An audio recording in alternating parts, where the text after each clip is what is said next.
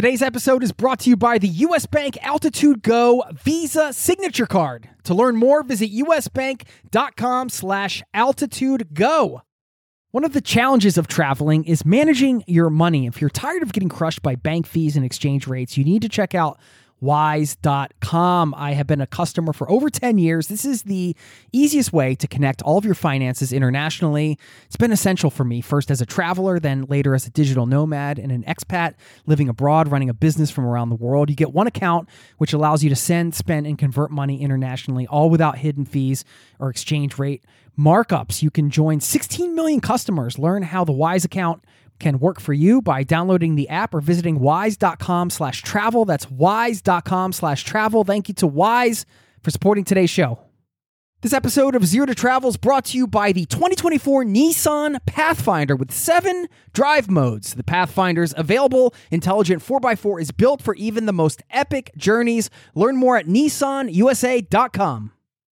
I've been very fortunate, blessed, lucky, whatever word you want to use, to be here still. And so why not take that opportunity and devote my time and energy to being able to make that happen? That was a clip from my guest today. When he said he was able to make that happen, he was referring to travel, because when he made the commitment, he had just $12 in his bank account. $12! And one thing I really wanted to explore was how somebody who was never able to save up a lot of money for their entire adult life was able to turn that around and save $20,000 and later travel 16,000 miles through 34 states and 18 national parks, fulfilling his travel dreams. How does that happen? How do you change a lifetime of habits? We get into that, and he also shares very openly, which I really appreciated, his journey to recovery from addiction, because he was living in a sober house at the time when he'd made his decision to travel. So we talk about that, talk about using travel as a bridge to create connections. And Matt is an international piano entertainer, so you know he has some stories from the road. I was really excited just to hear what that lifestyle is like and to get to live a little bit of that vicariously through his stories. What is it like to sit there at a piano and create the vibe for a room? If you've been to a piano bar, you know what I'm talking about. Matt does that for a living. So we talk about his music, his experience touring, his time living in New York City, why travel was the thing for him that he felt he needed to help him grow as an individual, valuing minimalism over possessions, some of the benefits of that. We talk about being analytical versus being spontaneous in terms of making those spur-of-the-moment travel decisions. Sometimes you think you might want to step back and think things over. Other times, maybe you just need to go. I'll share some more thoughts about that after the interview in this show. And one of the things that Matt talks about that is a bit counterintuitive actually surprised me, because it's generally not advice I would give, but in a certain situation, I think it makes a lot of sense. In Matt's, it did, and I want to pull that out and talk about that as well after the interview and leave you with a quote, of course, and plenty more. A lot packed into this show today, and you're going to hear it right now. So buckle up, strap in. Thanks for being here, and welcome to the Zero to Travel podcast, my friend.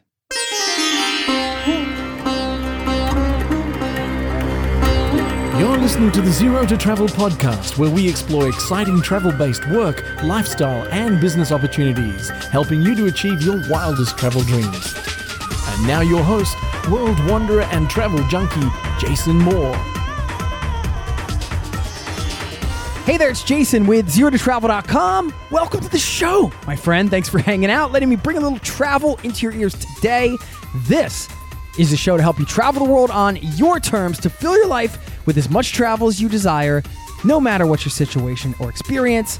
How are you doing, my friend? I hope this podcast finds you well. I've got a wonderful guest on today's show who is from this community. I always encourage people to reach out because this is, after all, a community-powered show. It's all about sharing. If you ever want to get in touch, by the way, drop me a line. Jason@zerototravel.com is my email. I read them all. You can also leave me a voicemail, which somebody did recently. I'll play that later in the show. And I want to say thanks to them just for checking in on me. You'll hear what that's all about later. But you can leave me a voicemail just by clicking that link. 90 seconds or less is all it takes. You don't have to sign up with an email or anything. So get in touch. This is a two-way conversation.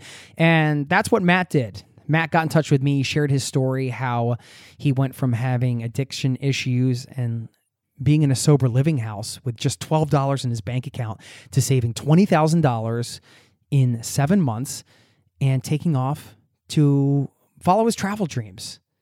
How inspiring. And not just inspiring, it's a story that's filled with a lot of lessons, a lot of takeaways from this conversation. Some practical takeaways in terms of saving and mindset around travel and things like that. And also, those perspectives that we get from other people, from listening to other people's stories. And that's what this is all about, right? Getting those new perspectives that we can't get on our own. That's what I love about interview shows. And that's what I love about having the chance to interview people, interview guests, whether they're from the community or other places, and bring them on and share those conversations with you. So thanks for being a part of this.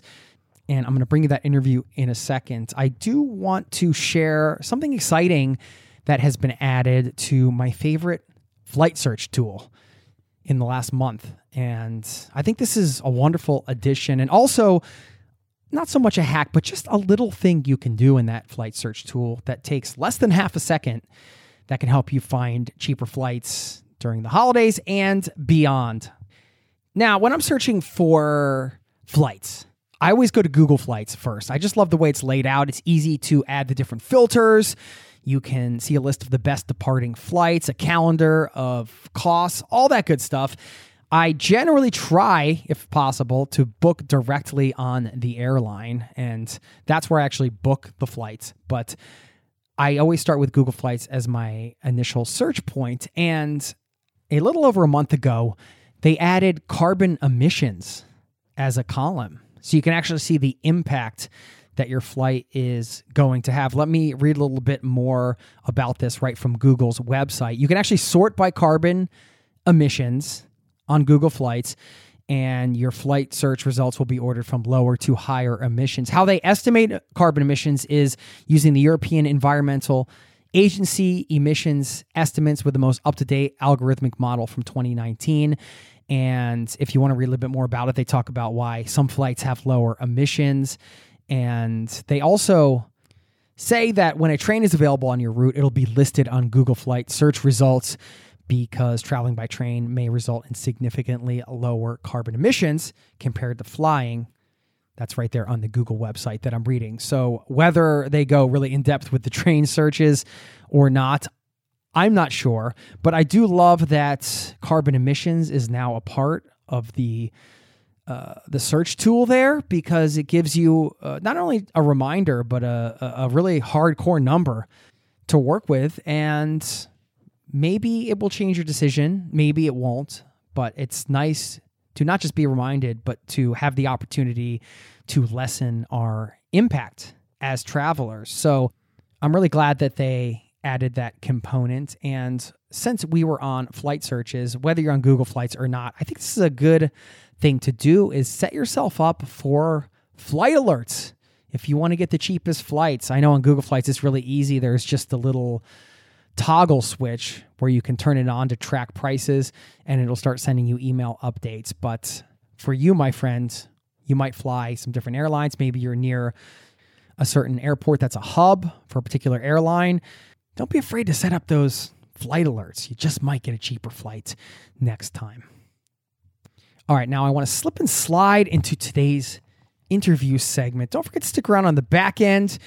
After the interview, I want to highlight the counterintuitive saving advice that Matt shared, plus talk a little bit about those spontaneous decisions to travel versus being more analytical and taking your time to make the decisions on those trips. Maybe it's a destination you're considering, or maybe it's just a trip as a whole. There's a little bit of a balance there, so we'll have a little commentary around that. And of course, I'll leave you with a quote. All that happening after the interview. Stick around for that. But now, please enjoy my conversation with Matt, and I will see you on the other side, my friends.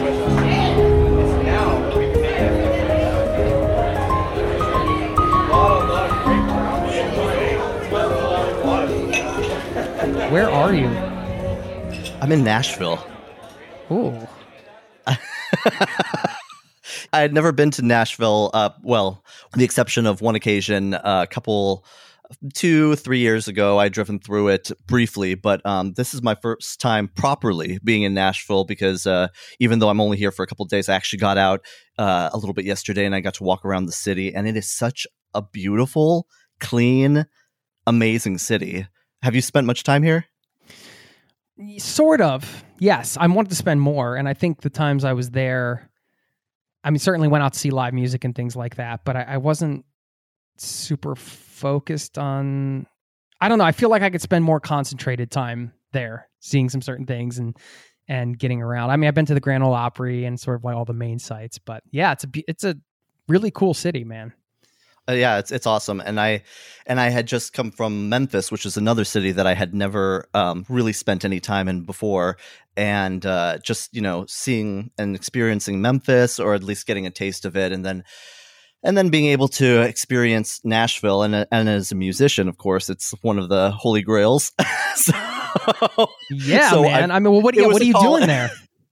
Well, actually, it wasn't. I didn't come here necessarily to for the purpose of a solo trip here. I came as kind of a throughway on my way to North Carolina. I'm going to visit a friend in North Carolina, but he lives about 5 hours away from here, so it was the perfect opportunity for me to spend some time checking out the city, doing my own guided walking tour. There's one of the things during COVID is that a lot of these tours are still they're coming back online, but the way I prefer to see a city, quite honestly, is doing my own kind of like walking tour.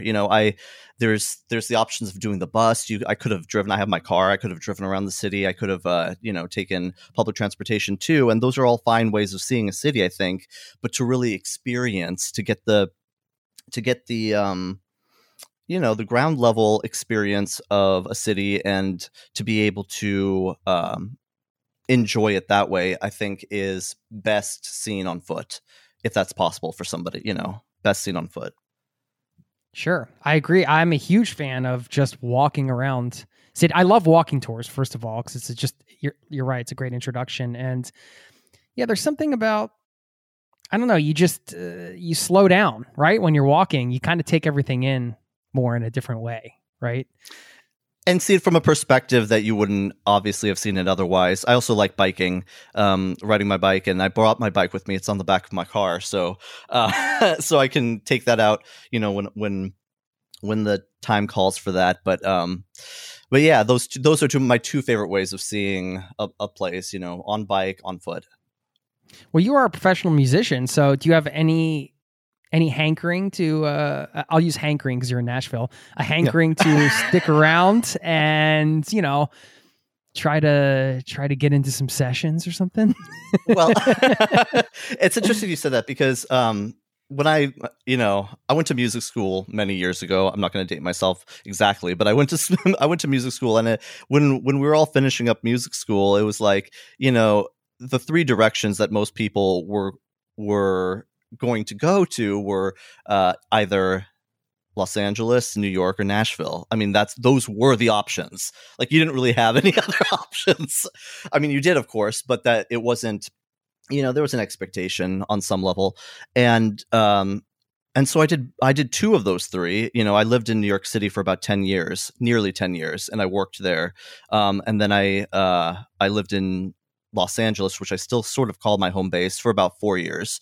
So Nashville is, I don't know if Nashville's next, but I'm really at that place in my life where I'm like, I definitely feel nomadic. Ever since COVID hit, I feel, and I am, to be quite honest, I'm very nomadic, and the type of work that I do allows me to be nomadic. So as far as joining any sessions in Nashville, I don't know. I don't consider myself in the country music vein, so to speak, but I would, any opportunity that a musician can get to play in any of these venues or to work with any of the amazing artists that come down here or are from here, it's a no-brainer. You take that opportunity.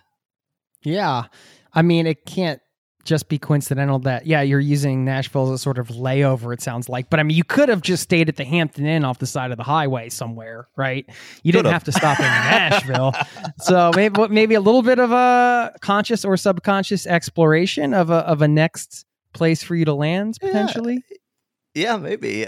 Maybe. I was definitely taken with the city in terms of I can't say about, I haven't had too many interactions with its residents, but definitely the aesthetic of the city is one that I definitely vibe with. Well, I should give you a little intro here. My guest today is Matt Fetbrandt, who we're talking to here. You've just heard from. He's an international piano entertainer who's performed all over the world. And one afternoon, while in a sober living house, he had an epiphany that he should travel the world for a year. Despite having only $12 in his bank account, he found a way to make it happen. And today he is kind enough to be here and to share his story and wisdom gained from that experience. So I should give you a formal, Matt, welcome to the Zero to Travel podcast, my friend. Thanks, Jason. And to be able to hear those words coming from your mouth, it's interesting whenever you say "Welcome to the Zero to Travel podcast, my friend." I say it along right with you. When I'm driving in the car, it's like the community that you've built here is incredible, and the connections that you fostered throughout the run of your podcast has been amazing. And like I said, when we first connected, I'm humbled and I'm grateful for that. There's this opportunity, this kind of venue to be able to have these kinds of conversations, not just on the podcast. I'm not talking about you inspire the conversations to happen off the podcast, and to be able to realize some of those travel goals that many of us have had, ones that I know that I have had, but I didn't really realize that I had until really kind of starting to digest the information that you and your guests presented on the podcast. So I appreciate that. I really do. Well, thank you. I mean, and you mentioned conversations off the podcast. That's how we connected. You sent me a beautiful email that really, like I said to you, these are the kind of messages that keep this thing going. Had a lot of nice things to say and shared your story. And I thought, man, we got to have Matt on to share this, because you just never know how this is going to hit other people's ears. And, people take a lot of different paths towards travel. You had your own path and your own journey towards travel. By the way, your website, mattplayspiano.com, if you want to see Matt rocking out at a piano bar, which I have a lot of questions about that, because that is such a unique job, man. But before we get into that, man, I want to hear where your musical journey started, because music's a huge part of your life. You chose it as a career path. Where did that begin for you? I had a friend in, I guess it was third grade, third grade, who played piano, and I thought it was just, I saw him play one day and I thought it was the coolest thing. And, he was playing some classical music, also some, he was playing some ragtime, some of the Scott Joplin tunes and stuff, and at a very early age, and very talented. And I just thought it was so cool. It wasn't at that time that I started. I think it was a couple years after that I asked my parents, "Hey, can I play piano?" So I actually went to them and I said, "I would like to play piano." And they were really cool about it. But we didn't have a lot of money. I had a very kind of modest upbringing. And so we just were able to get, I don't think if it was a full-sized 88-key keyboard. I think it was probably like 61 keys, something like that, keyboard on the floor. And so we placed that little Casio keyboard on the floor and started playing that way for a few years, until kind of graduated up to an upright, and then and so forth. But it's interesting, when you were asking that question, I thought to myself, oh my gosh, the guy who inspired me first to play piano, my friend Michael, it was also the childhood friend that I went to my first national park with. And really? which of course I imagine we'll talk about later, but the impetus to travel really kind of began with that friendship. So then, and all throughout middle school, high school, I played piano, and I did other, performing arts, theater and choir and such. And I decided in high school I wanted to go to I wanted to make it my career. I wanted to really, focus on this. And unfortunately, I wasn't able to take a lot of years of lessons. We weren't in a position where I could afford to do that, and so I kind of self-taught. And so most of my education up until college was self-taught. Piano, and I love listening to this day. My favorite way to learn how to play a song is by ear, and I can read music, but I don't. What's on the page to me is often quite it's quite stale, and I like to be able to improvise on that and to open the doors, so to speak, of the song. So I think that's how I eventually became a piano bar entertainer, is because it allowed me that opportunity to be able to express myself in a way that wasn't confined to what was written on the page. I was never contented to be confined to what was written on the page. So, after music college, I spent some years in New York, about 9 years in New York, and I was a music director for a dance company. I worked for an LGBT youth chorus.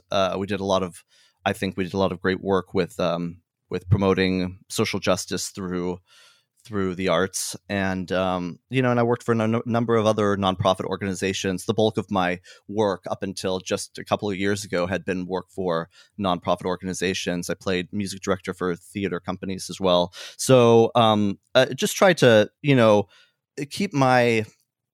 keep it open in terms of how I was able to express my own musicality, whether that be through theater arts or through I also taught voice lessons and piano lessons and things like that. And so I've had a number of gigs over the years. It was only a couple of years ago that I got into piano bar entertaining.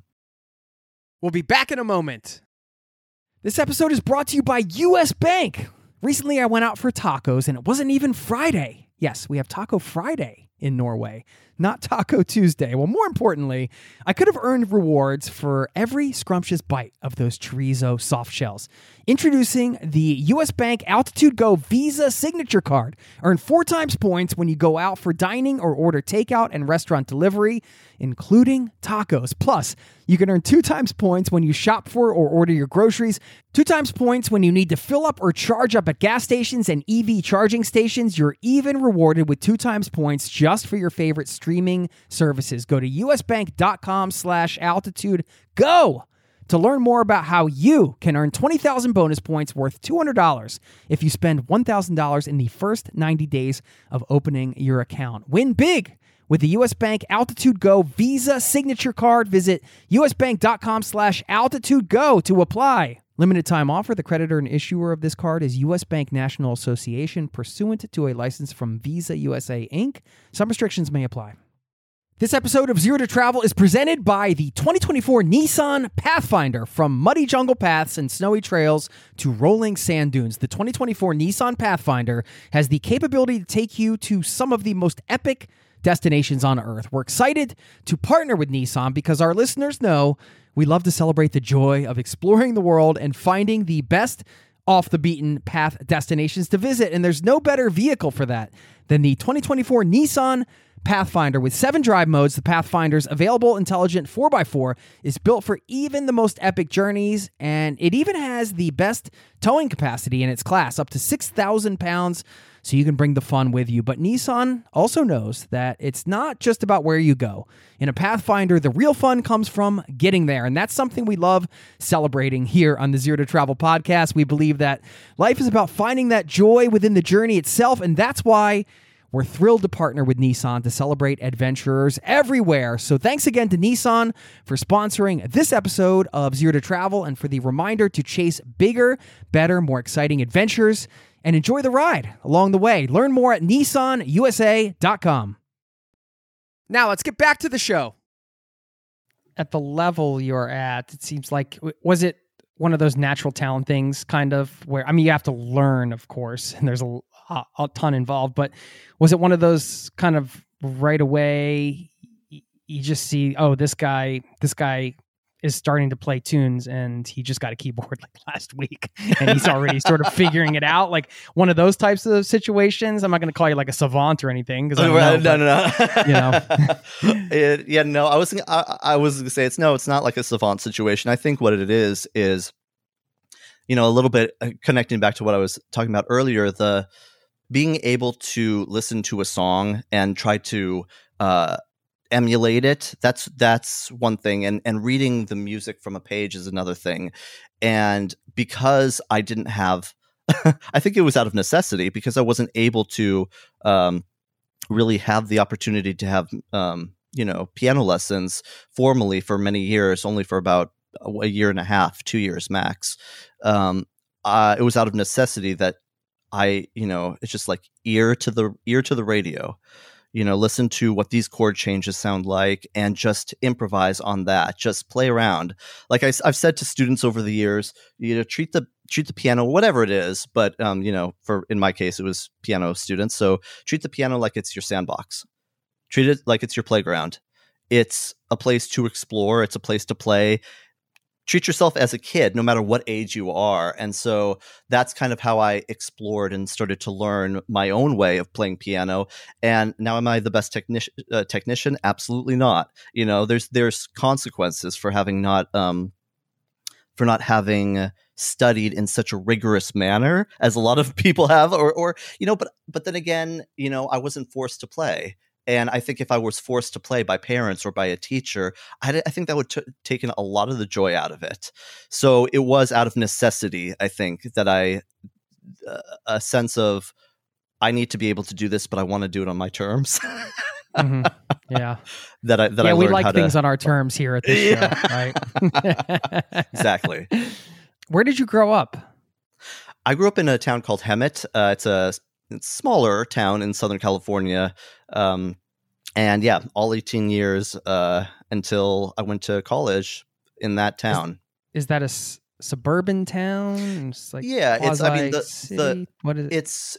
It's kind of like I would say a desert community, but it's got a desert climate for sure. But it's a suburb of a suburb, so to speak. So a little more on the rural side, but still quasi suburban in a way. Yeah, I wouldn't call it rural. I would call it suburban. It's kind of in one of those in between kind of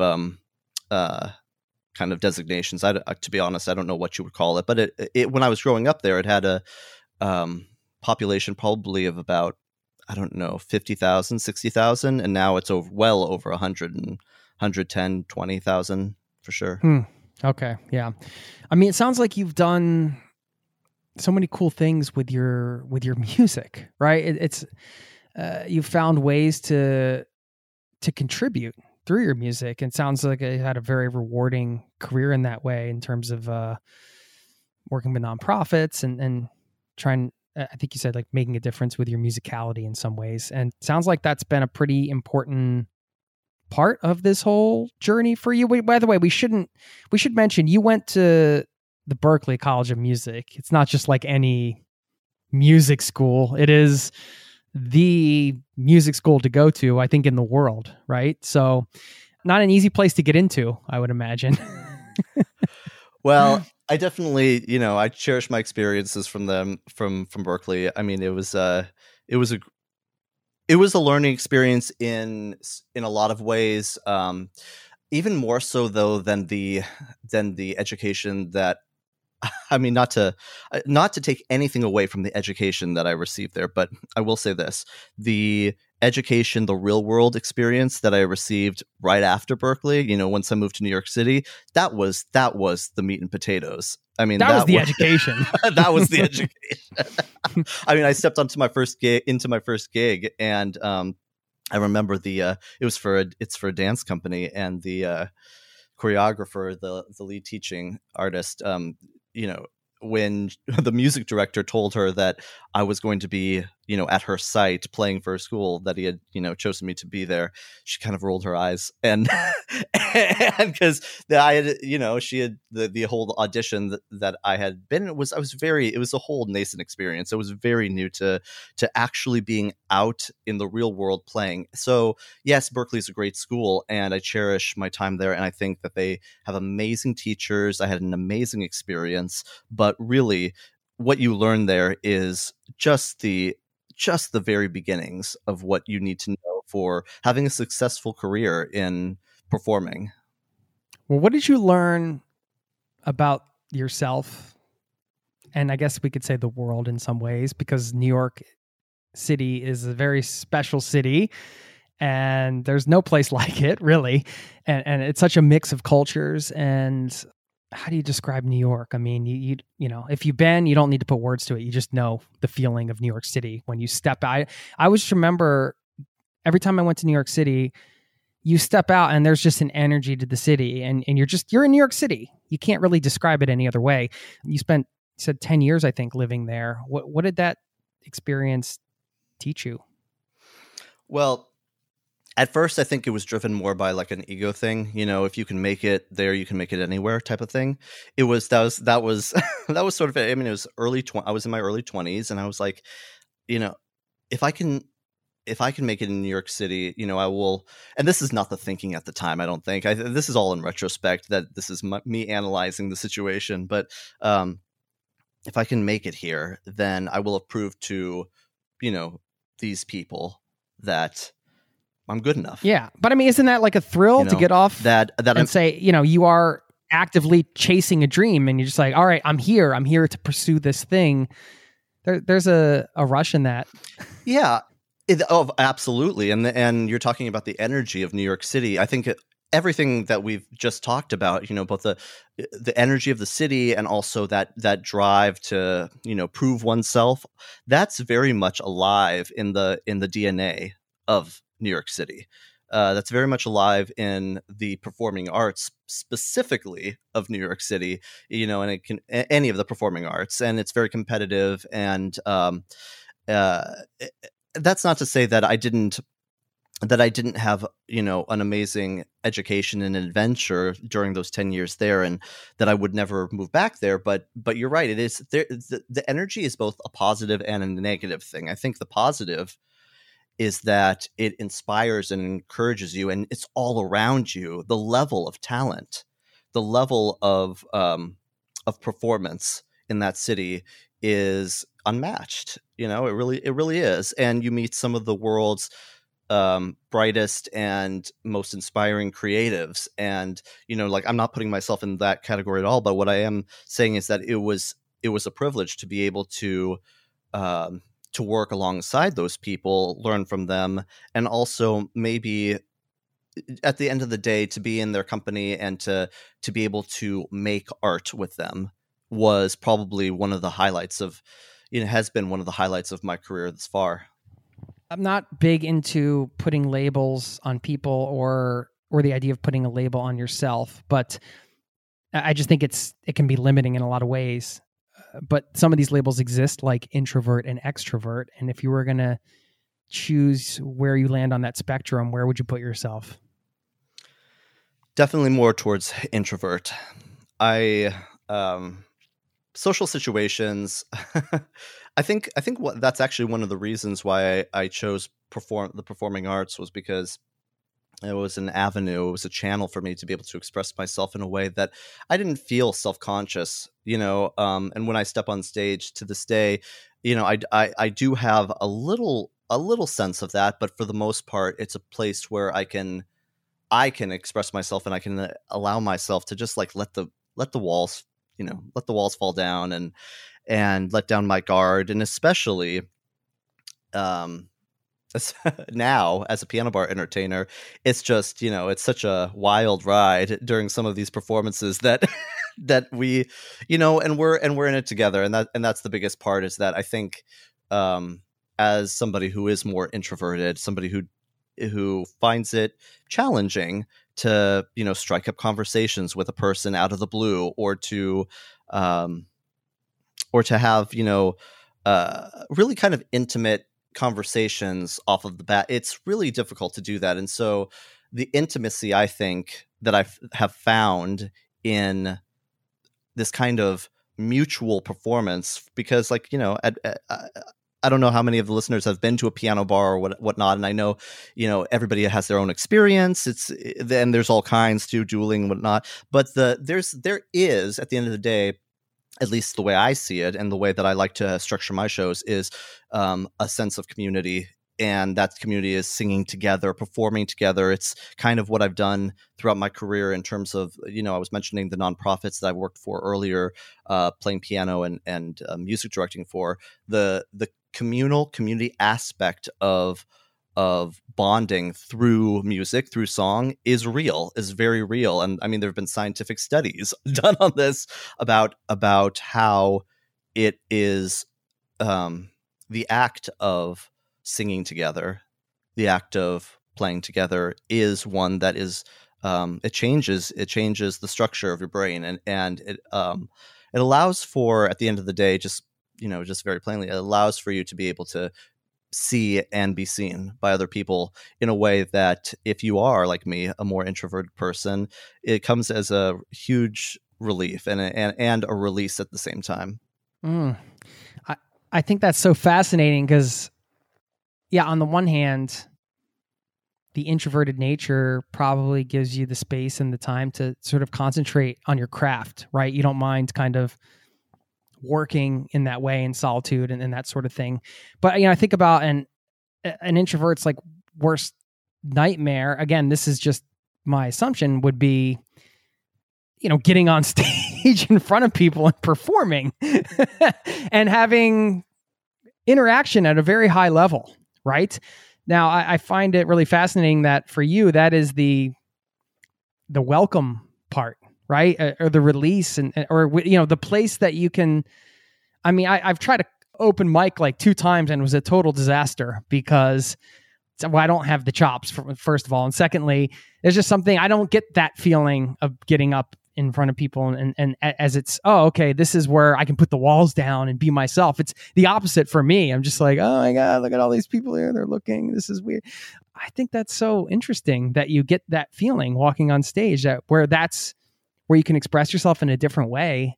And I mean, that's a huge, being a piano entertainer. I mean, if you're listening, if you've never been to a piano bar, you have to go, because it is an experience. And like you said, I mean, it's very communal, very community oriented, but man, you still have to be a presence there. You have to rally the troops. You have to kind of, you create the energy. It's all you. Yeah. Well, in a sense, it has a lot to do with the entertainer. They create the vibe how about this? They set the framework for the vibe. It's really and of course, encouraging others to join in on the songs. That's a big part of the job, to have the interactive quality of the musical experience, because a lot of people come to piano bars, or it doesn't even have to be a piano bar. It could be like a karaoke or whatever, get together, and that kind of self-consciousness does creep in, because I think one of the reasons it does, and the only reason I'm saying this is because it's been told to me through several of my students throughout the years, is that somebody, and this is the thing, somebody told you, when not you, Jason, but the general you, somebody told you when you were young that you weren't good enough, that you should keep your mouth shut, that you can't sing.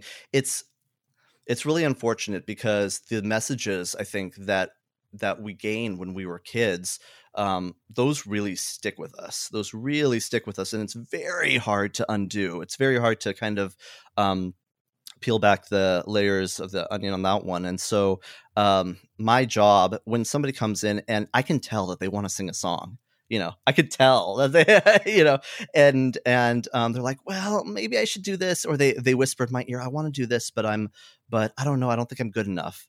I get that at the piano bars that I've played at. I've gotten so many so many folks who have come up to me who have been like, can I sing a song? But I don't know if I'm good enough to do it. And I said, well, why don't we sing it together?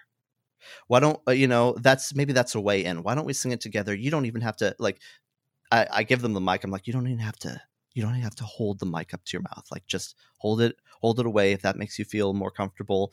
Like, let's start to just really have this experience together and show each other that, hey, it's not about you hitting every note perfectly on pitch, in tune, with vibrato, if it's, if that's the style of music.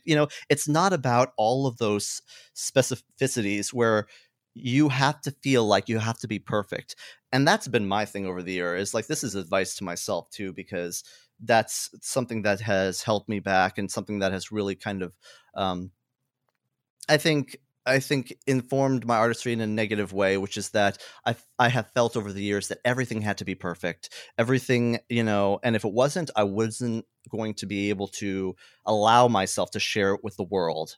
And so, just, to sum that all up, I think that having that experience, if you are one of those people who have been, who are introverted, who are thinking to themselves, maybe I'm not good enough to do this, do it with somebody else. Have that experience, bring a friend. If not, sing with the piano bar entertainer, sing with a friend. And it doesn't have to be just at a piano bar, but have the experience with somebody else, because doing it alone is often very, very scary, and kind of sometimes reinforces that negative self-talk. So it's all about that community experience, I think. I love that. Yeah, so much power in community. And what you were describing, I was thinking about the introvert extrovert thing and everything we've been talking about. And, music was sort of functioning as that common bridge, right? It's like, hey, like you said, you might not be the person that feels super comfortable going up to somebody and just striking up a conversation on the street. But when you have music as a sort of a bridge to kind of build those conversations, then it's kind of like it's a much easier way through. And I think in some regards, travel can be that for some people, right? I mean, that's where I really encourage people to solo travel at some point, even if they don't feel comfortable, because you can learn to use travel as that bridge to create those connections. For some people, it might be travel or music or different things in different situations, but it's nice to find that sort of common ground and work there. You can build some deep connections quickly. You know how it is. You got on the road with somebody. I mean, you can build a connection pretty fast, because you're kind of going through this experience together, this shared experience. And that's essentially what you're creating, a shared experience, like over one night when you do a piano bar gig, which is fascinating. The music lifestyle isn't necessarily the healthiest lifestyle, depending on how you're doing it. Often can be a lot of late nights and things like that. I'm not sure when it started for you, but you mentioned in the email kind of having this epiphany when you were in the sober living house. And I'm just wondering, the drugs and the addiction and that sort of thing, I mean, when did that become, in hindsight, of course, I mean, all of these things start in different ways, but I'm just curious for you, what that part of your journey has been, because this really leads into the travel aspect, right? But, I think we should get a little bit of background on what this part of your life has been before we get into how you then made the transition to travel. Right. Yeah. So, as you mentioned, it doesn't all happen at once. It kind of like it takes years, I think, to kind of build and grow, and in a way that is, in a way that you don't see. Sometimes you don't even see it coming. And in my case, I fell into deep addiction when I was living in New York. Probably, I would say, about 4 or 5 years living into New York. So this was, maybe around 2012, 2013. And it got pretty serious. I remember one time, I'm not going to get into the very, very specifics, but, to kind of like lay out how it felt in maybe a single image, is I got off the subway one day and I was just staring at that hole in the ground and just waiting for the next subway to come. And as I see the next subway, the next subway train car coming, I was like, what would it be like? What would it be like if I just jumped in front of it? And that was clearly a low point. And it wasn't long after that where, a series of other things happened, and I made the decision. I said, I have to get some help for this, and I can't keep living this way. It was affecting all aspects of my life. My career, my family interactions, my sense of purpose, everything, my sense of self-worth. I decided to go to rehab, and so I did that, and that helped in a sense. It kind of introduced me to the world of recovery, and the many I would say the benefits of living a life in recovery, living a sober life. And for me, I knew, in my heart of hearts, that was something that I needed. It was not, I didn't think, and to this day, I don't think that I'm able to continue to, just use drugs and alcohol occasionally here and there. It just doesn't really work. And I know, that's maybe not the case for everybody, but in my situation, that's kind of where I landed. It wasn't that rehab experience wasn't wasn't my last one. I did go to another one years later. One of the reasons that brought me out to Los Angeles, and it was at that point where I really started to commit myself to learning and working, a program of recovery, and to really understanding, to bring this back to community. I think that's kind of like the theme that's going here, is that it was a community that of recovering individuals that really have helped me over the years. It's having that community, the recovery, whatever program that somebody chooses to do, whatever way they decide to work their recovery. That's one thing, but the thing that I have found most beneficial, is having a community, having a support network.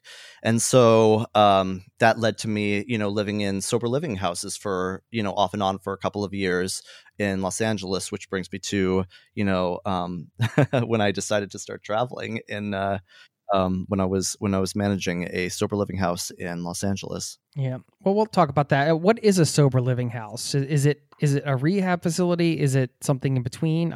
Educate me. Yeah. Here. So they often referred to as halfway houses. I think that's kind of like for me, it seems like an antiquated term, but it's not.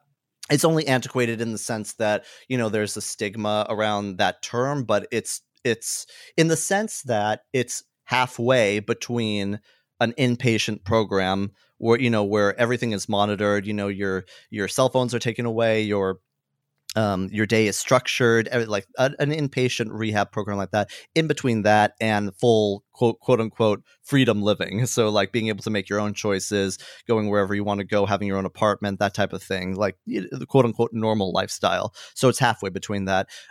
So in other words, I like to use the term sober living home or sober living house.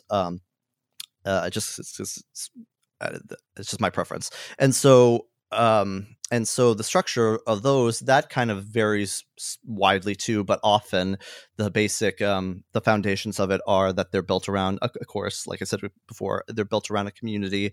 And it can be, there could be men and women, and people who identify, as not either man or woman, but it could be broken up in terms of those labels, depending on the specific sober living home.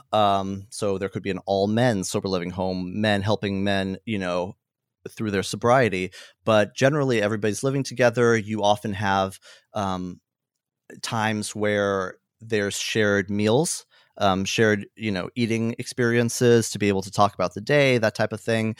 Chores are assigned and everybody has to do their chores. Usually, a lot of times, sober living house, you don't have your own space. You have to live you're assigned a room and a bed, and you have to live in that room with somebody else. Sometimes, in my opinion, if you get lucky, you get to have your own room, and so there's a little bit of respite from the constant. Like I said before, I'm a little more of an introvert, so I like my I like my alone time. But yeah, that's generally the structure of them, and the stay, the length of time that one would stay at one, depends. Sometimes when I was managing a house in Los Angeles, we would have people stay anywhere from a day or two, and then they decided it wasn't for them, to years. Okay. Yeah. Well, thanks for sharing all that. And I think, the moment you shared on the subway there or next to the subway was, it's about as vulnerable as you can get. So thank you. I think that, paints the picture kind of where things were for you. And I want to dive into this moment because when you wrote me the email, if you don't mind, I'm just going to read a little snippet of this email. You said, one afternoon in July 2019, while living in a sober living house in Los Angeles and working on my recovery, I looked down at my desk and was staring at 2 paychecks from a gig I had recently played. It was one of those rare moments in life where a calling came to me in just an instant. I said to myself, I'm going to start saving to travel the world for a year. I had just $12 in my bank account, and up until that point in my life, due to my addiction issues as well as my injudicious spending habits, I had never been able to save more than a couple $100s at any one time.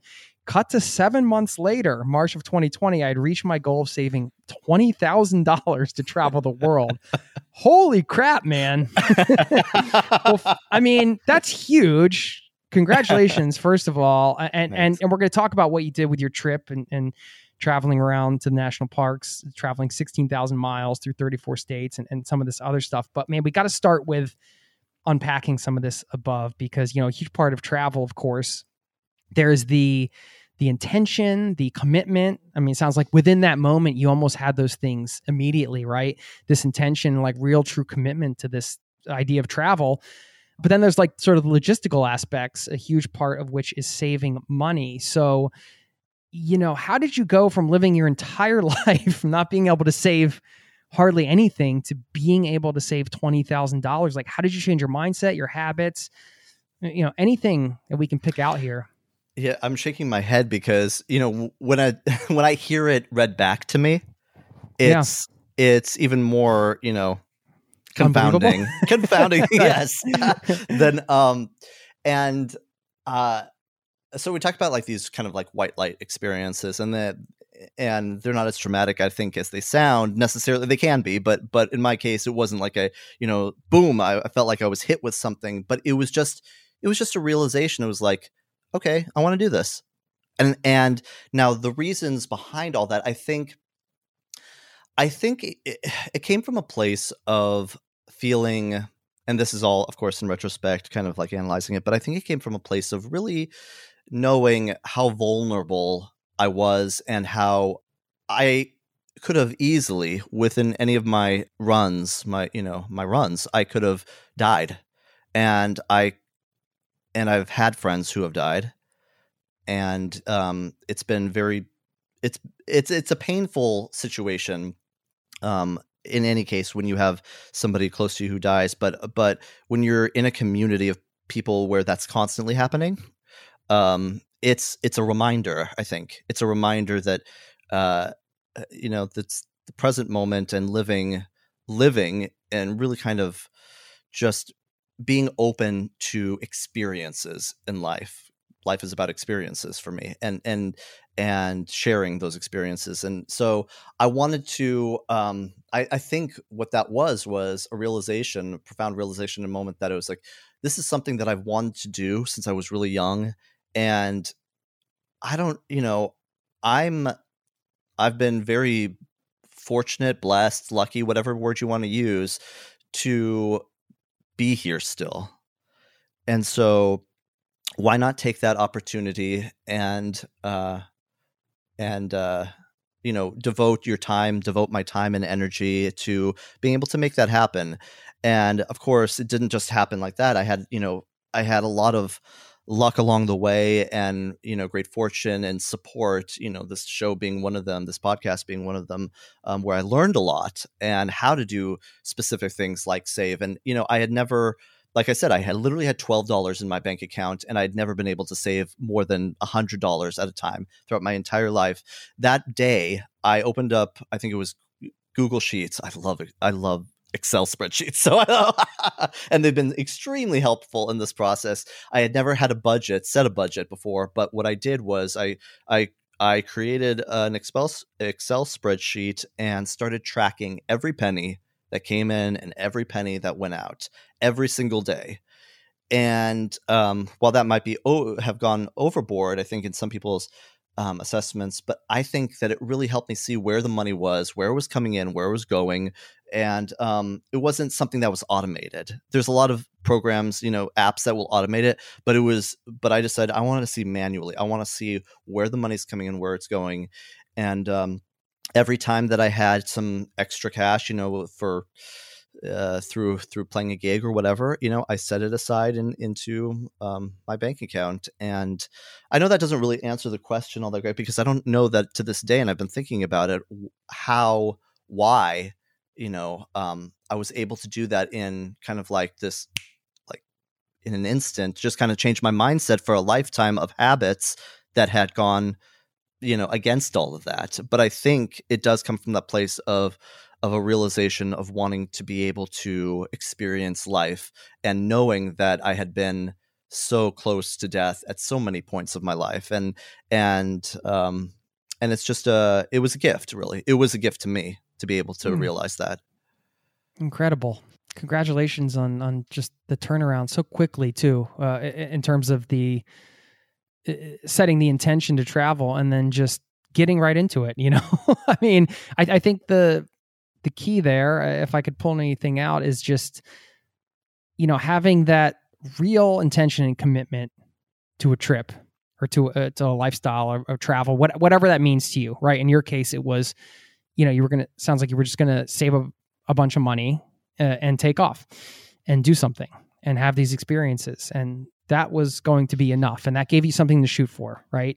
And then what you did essentially by creating the spreadsheet, sounds to me, is you just created a hyper awareness around something that you'd struggle with. Like you said, that was smart. Instead of automating it, you were just tracking it manually. And that really allowed you to see what was happening on a day-to-day level. Because a lot of these things, like saving money, I mean, it's happening in sort of these micro amounts, right? So it's easy to kind of lose track of things in a day-to-day world that we live in. But when you're tracking it all, it's just going to force you to kind of take a look at where you can make improvements. And I think there's some saying there. It's like, track what you want to grow or something like that. I think it's a good general rule, because otherwise you don't know if it's growing or declining. We'll be right back. Would you love to have an incredible cup of coffee every day? I've tried it all. I've done the pour over, I've done the French press, but I tasted an AeroPress coffee many years ago, and immediately I was sold. I had to get one. AeroPress is a patented 3-in-1 brew technology. This combines the flavor benefits of espresso, pour over, and French press all into one compact portable device built for travel or home. I love things you can use in both places. This device has over 55,000 5-star reviews in over 60 countries. AeroPress is the best reviewed coffee press on the planet. I've owned one for so many years, I don't even remember how long it's been. And they are under $50. So they also make an exceptional gift. Thoughtful, proven, tasty, and travel-oriented. Who wouldn't love that? Now, you get 20% off just for being a listener of this show at aeropress.com/zero to travel. That's AeroPress, AeroPress.com/zero to travel. That will save you 20% on checkout. Thanks to AeroPress for supporting today's show. Hey, it's Jason here. Did you know you are invited to join the first ever Zero to Travel community trip?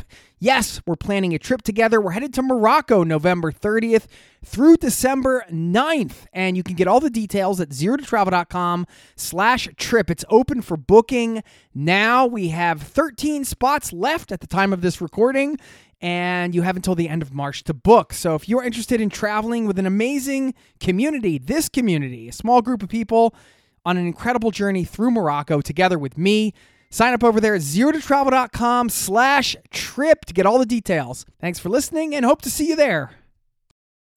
Now, back to the show. But I mean, the driver for you was this motivation to travel. And you said also in the email, you said, I believe that the primary catalyst of my resolve to travel came from a deep place of wanting to grow. You know, there are a lot of different ways one can grow as a person. So why did you think travel was that for you? I think that by traveling is one of the best ways to be able to understand,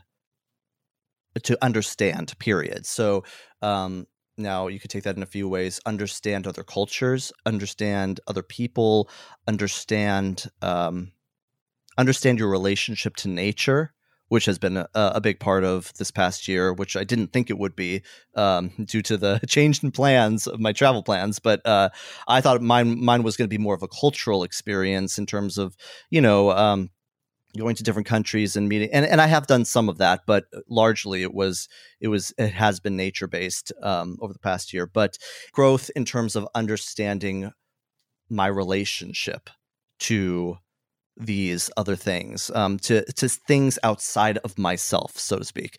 Like I've spent so much time over the past few years, quote unquote, doing work on myself. That's air quotes right there. Doing work on myself, and at a certain point, of course, that work is necessary. I think it's necessary to grow. The work is important, but also it's very important to be able to understand each other. And as somebody comes from, a marginalized community, I think a couple of marginalized communities, I feel like there's room for me to be able to be an advocate, not only for myself, but for the importance of connection. It's the only way that we are going to have, some peace with each other. If and I don't want to get too woo-woo about this, but get woo-woo by all means. Get woo-woo. well, it's just my observations, and take these for what they are. But my observations are those who, a lot of times, I've had friends who have made the choice, or because of a certain circumstance, have never really ventured outside of their hometown, or gone to a place that was, or seen people, interacted with people who may be a little bit different looking, acting than themselves, etc. And so I think I was very fortunate in that, when I moved to New York, coming from a town that was really small, to be able to have exposure at a minimum, just to have exposure to different ways of living, to different lifestyles. And so I think what travel can do is really broaden those perspectives that, and to this day, it's happening for me. I find myself, making a judgment on somebody, or, having a preconceived notion. It happens every day, all the time. But at least now I'm able to start to realize that that's happening. And I think travel can do that, has done that to a large extent, just being able to interact with something that is different than your own experience, that has been so tightly held since the time that you were young. This is important. Yeah, so well said. It's in many ways, I think it's all right. Hey, let's go out and learn about the world, and we take so much in. But a huge part of travel is also letting go of a lot of things, like preconceived notions or judgments or things like that, And those are the important things. I was thinking the things that you mentioned just now are the important things, but the things that are less important, but to a certain degree still important, are things, material things, which was part of my story too, in that when I moved into the sober living, there's no room to bring to bring all the furniture that you had. There's no room. That's what to we bring call all that. Forced minimalism. Yeah. Right. and it was great. Oh my gosh, Jason, it was great because it was such a freeing experience. And I think I heard on your show, one of your guests, I don't know what year it was from, but one of your guests a while back said every time that they bought something new, they resolved to get rid of something or to donate something. I've tried to hold on to that philosophy. And living out of necessity, living the sober living was grounds for me to be able to live that kind of minimal lifestyle, forced minimalist lifestyle. But then it just became, after that, it became something to value, really to value, because with the fewer material possessions I have, the happier I am, and I really see it every time I buy something. I'm like, I have that initial rush, and then I'm like, okay, how long am I going to use this for? And that story, that whole thing. Yeah, I mean, well, it's great. It's life-changing. Forced minimalism is not a bad thing. No. That's one of the things that backpacking and taking off to see the world is. It's a part of it, right? You can't just sort of discount it as, it's a part of the experience. Yeah, I think when you change your relationship to material things, that tends to stay with you, right? Like it's a total reversal if you grew up, kind of valuing the collection of stuff, and then all of a sudden you start to see the value in having less stuff. It just flips everything.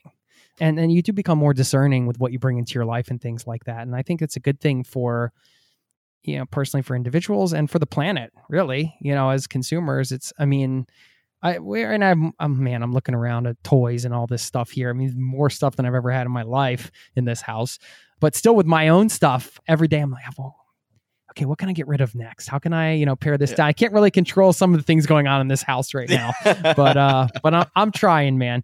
But it's another part of the travel experience that you carry with you, I think, and a powerful one. I want to talk about the trip. I mean, obviously COVID changed your plans, but you saved $20,000 and then you ended up going to staying in the US, and sounds like you did it, very safely under, respectfully and all that. But you said you went to 16,000 miles, 34 states, 18 national parks.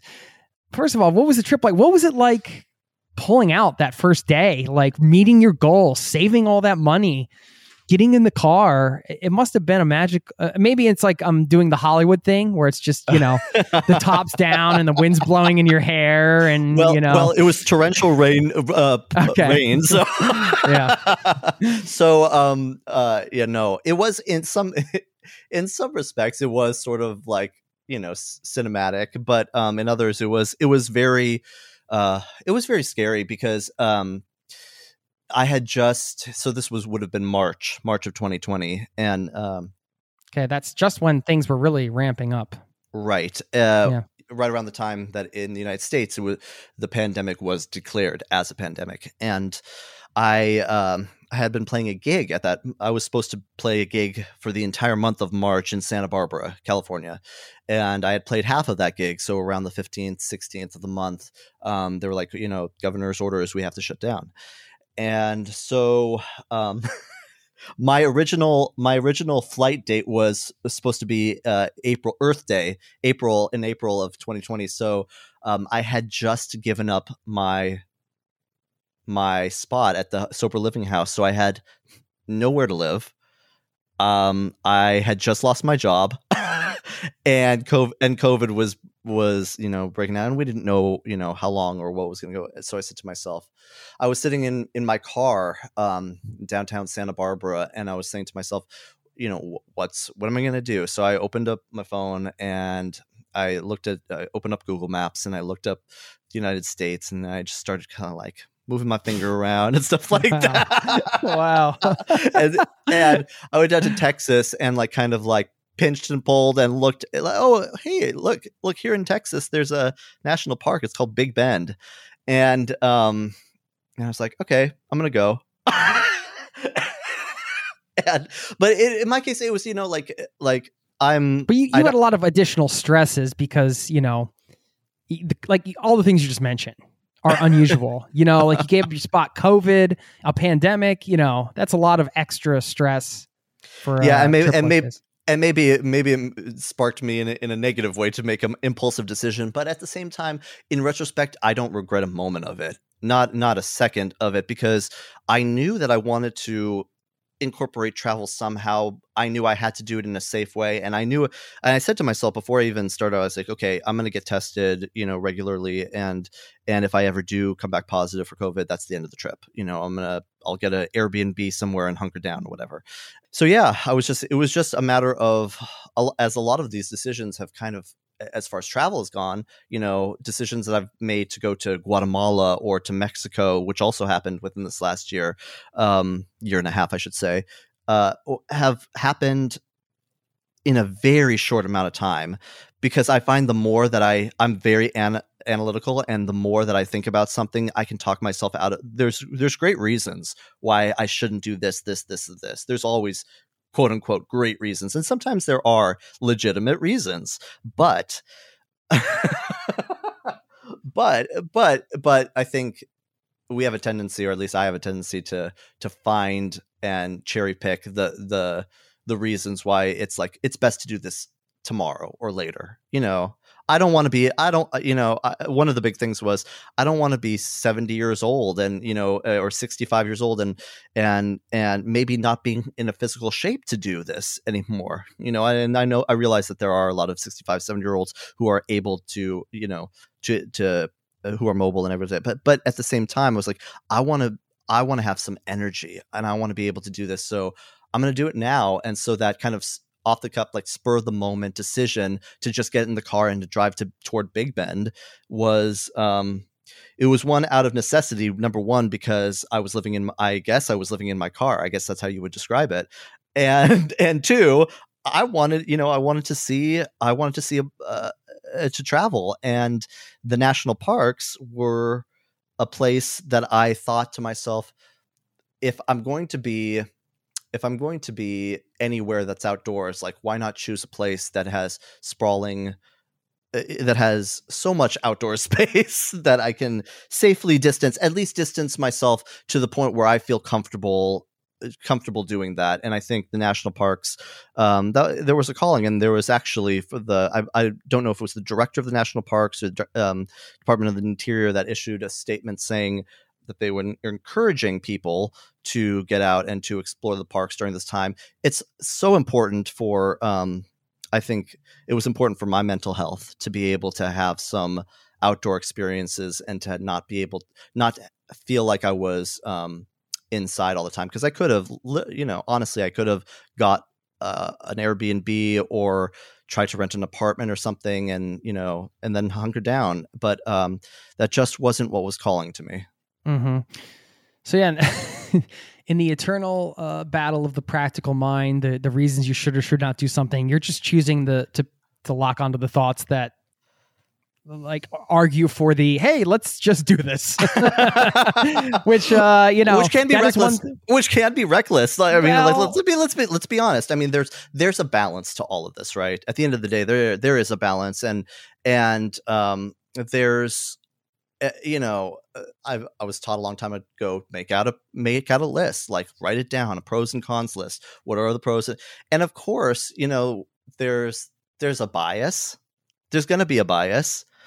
And then we have the confirmation bias of like, okay, well, all these things are happening, so it must mean that, so the thing that I was looking for is definitely the thing that I should pursue. So, I can't say. And when I left Santa Barbara, I was driving toward, from California towards Arizona. And at the moment that this was the cinematic part, the moment that I crossed over the border, I got a text message from a friend that said, Governor Newsom, who's the governor of California, Governor Newsom just shut down the state and issued a stay-in-place order. The moment that I... And at the same time, I said it was raining. It was torrential downpour all the way into Arizona. But when I got into Arizona, there was a double rainbow right there at the same time. So I thought to myself, hey, it's a sign. I'm just going to... Double rainbow. Oh, my gosh. And escape from L.A., all in one moment. That's very cool, man. That is... Well, I mean, yeah. You call it a sign from the universe or whatever you want, but that's pretty powerful. Now you're nomadic, I guess. Is that what's happening here? Are you living off of the money you saved? What are you doing? And how? I mean, yeah. Well, I have a couple more questions around that, but I guess I would consider myself nomadic now because I didn't, get an apartment, and I've been staying everywhere from Airbnbs to hotels to camping. I spent a number of months with my folks, which was great to reconnect with them because, if I can use this term silver lining as it relates to the pandemic, I even hesitate to use that. But if there is a silver lining, then there was being able to reconnect with my folks. I think we have to find our own silver linings in these situations. Yeah. Just have to. That's not a vote for having a pandemic. I know. I don't think anybody's taking it that way. So. And so, yeah, I just, it's been split up in a number of ways, accommodations, and part of it has been living off my savings. Part of it is pandemic unemployment assistance. Part of it is, I haven't been able to work for a year. The gigs are just starting to come back, and entertainment, live entertainment, it's like that was going to be the last one to come back because, especially at bars, because that nobody, that's not considered an quote unquote essential. But I do think that now that the gigs are going to start to come back, that I will continue to live this kind of lifestyle. It's one that I really gravitated towards. And when Nomadland came out, I really connected with that. I haven't been on the road as long as many of those folks have been, but there is a sense of freedom in being able to choose where, and to explore different destinations when you want to. And obviously, now that more people are going to be location independent as a result of the pandemic, and jobs and companies offering that type of employment structure, I think people are going to be able to find that they too are going to find some joy in being able to explore different places that that they may have never had the opportunity to go to before, at least didn't think that they had the opportunity to go to before, which was the situation I had. I thought I had to live in Los Angeles or New York City and be a musician in those cities. But often the things that we think of is not the way things turn out. So I'm just grateful to be able to live this lifestyle. And who knows, maybe in 2-5 years, I won't like it anymore. But in the moment now is what I'm focusing on. And I'm enjoying it. Well, hey, anybody listening, if you're looking for an awesome piano man, MattPlaysPiano.com. You could bring him to your city. He's traveling. He's on the road. He's ready to go. That's awesome. Give us your top 3 piano tunes right now. Piano tunes. Top 3 as in top 3 that I like to play, or top 3 that are requested? However you want to interpret it. Maybe that you like to play would be good. Oh man. Or you like to listen to. It might not. I like playing Freebird. Because I interpret the guitar solo in my own way on the on the piano. I'd love to hear that. That sounds epic. Yeah, I like. Let's see, Hotel California is always fun to play, even though it's requested quite a bit. Again, because I like doing the guitar solos on the piano, and oh gosh, a lot of these songs.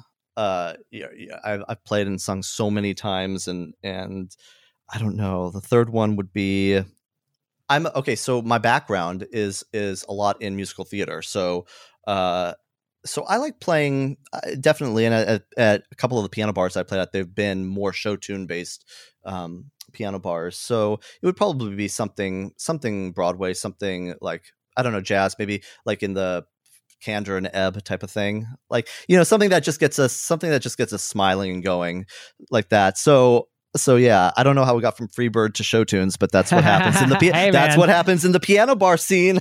That's right. I love it. That pretty much says it all, right? I mean, if I were there right now, I'd be requesting Daniel. That I just love Daniel. Beautiful by song. Elton John. Beautiful It's a song. beautiful song. So, well, man, I want to respect your time. I feel like we have a lot more to talk about. We have to do a part 2 at some point. Maybe talk a little bit more about music and some specific national parks and things like that. It'd be nice. Man, I'd love to do it in person.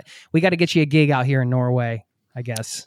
My agent actually was set up a gig for me in Norway, and it Really? fell through. Well, this was pre-COVID, and then it fell through as a result. So, but I was gonna. That was when I was first gonna message you and say like, "Hey, tell him to set it up again. Come on."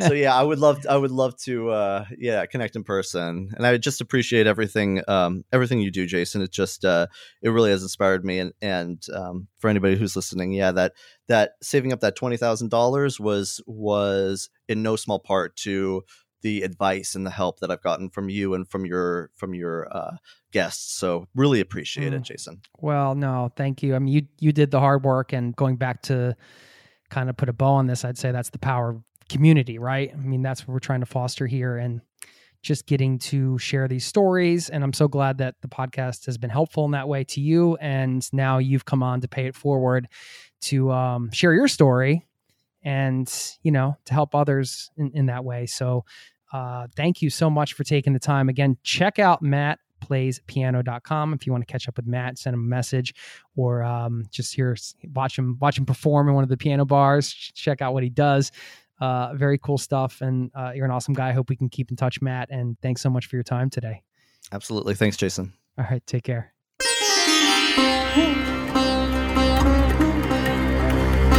There you go. Thank you to Matt for taking the time to not just be on the show, but to write that initial email, to get in touch and to share his story, being so vulnerable and just laying it all out there. He wasn't asking to be on the show or anything. And I just thought, man, we have to share this with the community. And I just love when you all get in touch and I get to learn a little bit more about you. So please never hesitate to reach out. Jason@zerototravel.com is my email. You can also leave me in voicemail. In fact, I got one just the other day. Have a quick listen. So I'm outside listening to your podcast. I'm so sorry to hear you're sick. I'm glad you had a good time in London. I hope you feel better soon. Sending you lots of love and healing from Northern California. And this is Mariah. Thank you for your show. Now, how sweet is that? Thank you, Mariah. Yes, if you've listened to the last couple shows, I did come down with something nasty, and I feel a lot better now. The rest of my family's sick, but I'm feeling pretty good, and I appreciate you checking in. That was so sweet. So anyway, thanks for the voicemail, and it's just always a pleasure to open up the voicemail box and to get these. It doesn't take more than 90 seconds. You don't have to put an email in or anything. It's free. You just go and you leave a message and get in touch, and I'll send you a message back. So thanks again for checking in, and I was getting those Northern California vibes. I can feel that ocean air. Love it.